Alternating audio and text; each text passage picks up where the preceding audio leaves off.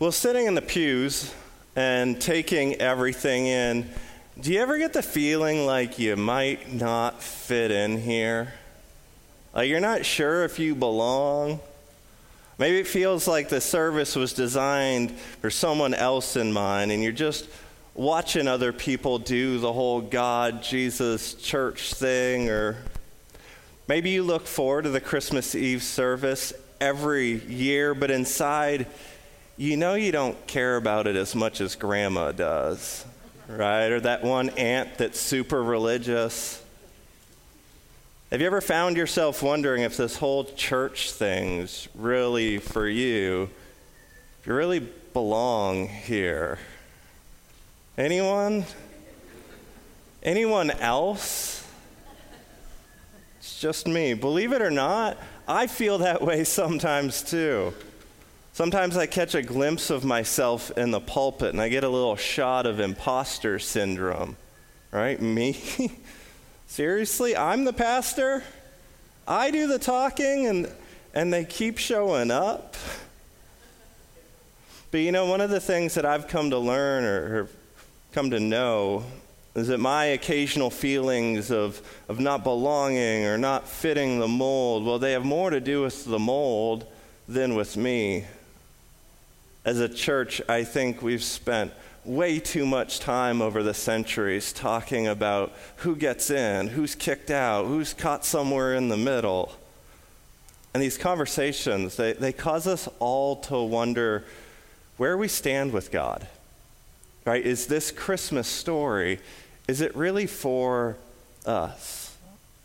And so, friends, if there's one thing I'd like to say this year, or get across, that the Christmas story doesn't belong to perfect people who have it all together. It doesn't belong to the religious who have put in their reps.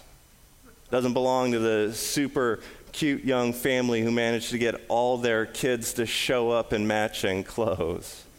Right? The Christmas story doesn't belong to a certain type of person or a certain type of church. The Christmas story, it's good news for all people. For everyone, everyone, everyone, everyone, everyone. So let's talk about it. The Christmas story, the birth of Jesus. I wonder if you had to pick one word to describe the Christmas story, what would it be? One word to sum up the Jesus in a manger moment. Is it festive, holy, magical, silent, divine, angelic? What kind of night was it? How would you go about describing it? Now, obviously, I had more time with this question than all of you, and the word that stood out to me this year was lowly. Yeah, lowly. Exactly 800 years ago, on December 24th, 1223, St. Francis of Assisi had this radical idea. To him, at times, the grand sanctuaries and the festive services caused people to miss the lowliness of Christmas. And so in the small Italian village of Umbria, he found a dirty cave and set up what we now consider the very first nativity scene. He had villagers stand in as Mary, Joseph, and the shepherds. He brought in oxen and donkeys. It was cold and dark and dirty as St. Francis led the congregation outside for their midnight mass. It wasn't a spectacle or a performance. It was a profound effort to help his congregation connect with how lowly Jesus' birth was. And so, the word this year is lowly. Imagine with me, you're walking the streets of Bethlehem that holy night, and you faintly begin to hear the distinct cries of a newborn baby. It's getting dark, so you go and investigate. You keep walking further from town. You can tell you're getting closer, but why would there be a baby out here? all right, at this time of night, you start to wonder if everything's okay. So your heart rate, it jumps.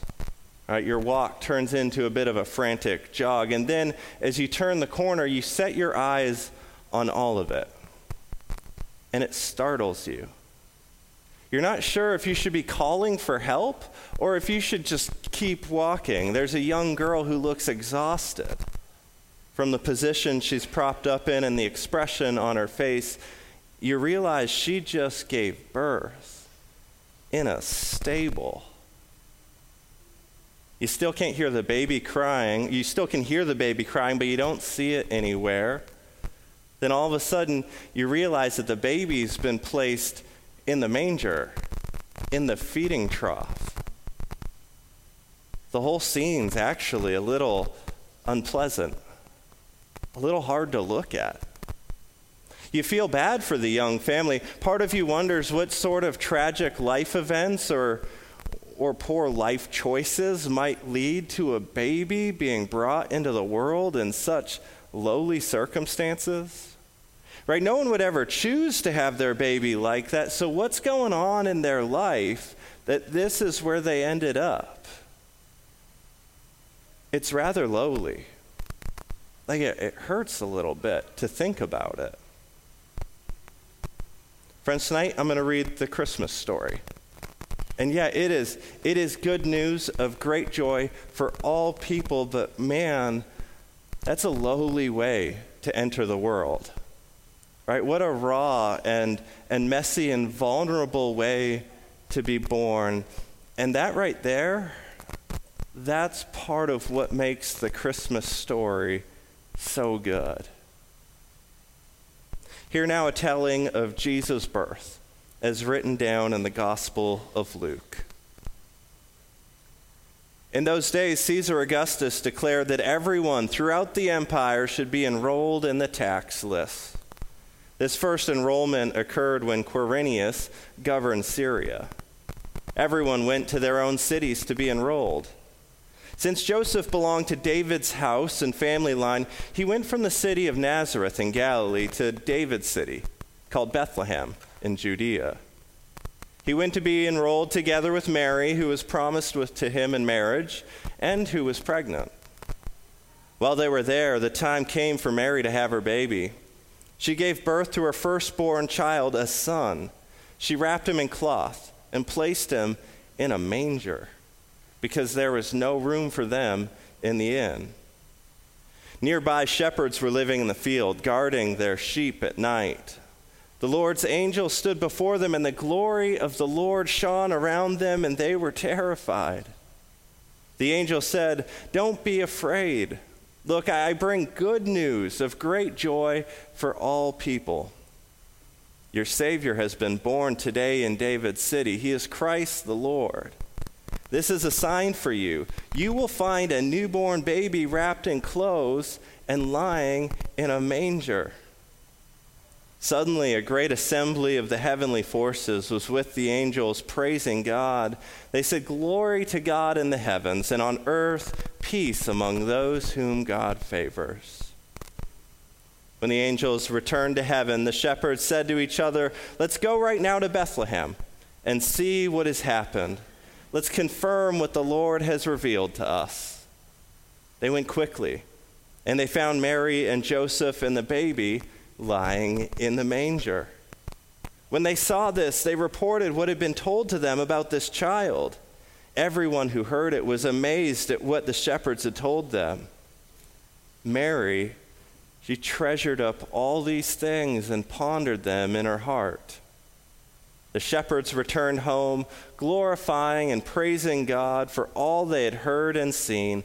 Everything happened just as they had been told. And that, family of God, is the Christmas story, the lowly birth of Jesus. Now, I like to imagine when Mary and Joseph retold the story of Jesus' birth to their friends, they were met with more of a jaw-dropped look of what? You had him where? Wait. And there were shepherds there. Sometimes I think as we celebrate who was born on Christmas, we miss out on the power of how he was born. It's a remarkably unimpressive scene. There's nothing about the nativity that would cause you to think that they were important people, right? That someone special was born. And that's sort of the point. That's sort of what makes it good news for all people. You see, the lowliness of Jesus' birth makes it so that no one would ever feel like Jesus was out of reach for them. Right? You don't have to feel particularly impressive to find yourself in this story. If a bunch of shepherds can approach the manger, there's room in this story for all of us. And it's not just Jesus' birth that's lowly. In fact, lowliness is a defining characteristic of his entire life, his ministry. Jesus goes on to surround himself with the sick, the poor, the outcast, and the unclean. He brings a message of God and God's love outside of the temple and the synagogues, away from people who already felt deserving and entitled, and he shared it with those who didn't feel like they belonged. There's one passage where Jesus gets to describe himself. He describes his heart. And we often like to use words like king and lord to describe Jesus, but when he describes himself, he says, "Come to me, all who are weary and burdened, and I will give you rest. Take my yoke upon you and learn from me, for I am gentle and lowly in heart, and you will find rest for your souls." Jesus' lowliness captured the hearts of the socially unimpressive, which is why they cheer that much louder when he parades in on Palm Sunday riding a measly donkey. And I'll tell you, Jesus' lowliness has a whole lot to offer and teach a world that's constantly trying to impress, but rarely satisfied. And so this Christmas, if you've been going through some things, it's been a struggle. There's been pain and loss and setbacks. If you find yourself feeling a little lowly this year, know that you're in good company. This story is for you. Jesus gets it. Mary and Joseph got it. They all knew what it was like to have nowhere to go on Christmas. They knew what it was like to feel like they didn't belong, like they didn't fit in, like they were nearing rock bottom. Friends, God gets it. If you've ever found yourself stuck, constantly striving for bigger and better, and yet never feeling fully satisfied with what you have or with who you are, this story's for you. I encourage you to embrace the lowliness of Christmas, the lowliness of the manger, the lowliness of Jesus.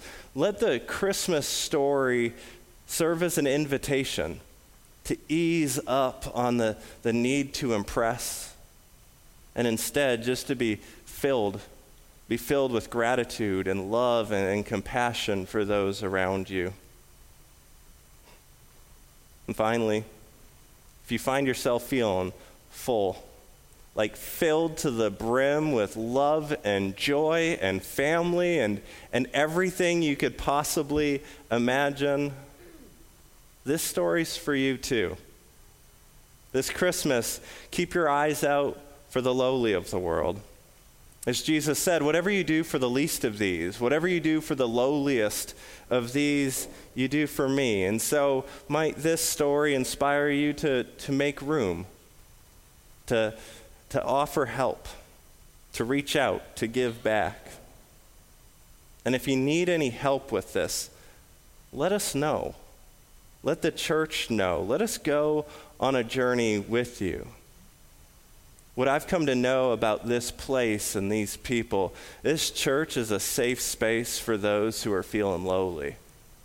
This church is a safe space to let your walls down and not feel like you need to impress anyone, and And this church is a great place to begin giving back. As a church, we have over quadrupled our financial support of various charities and nonprofits in the area.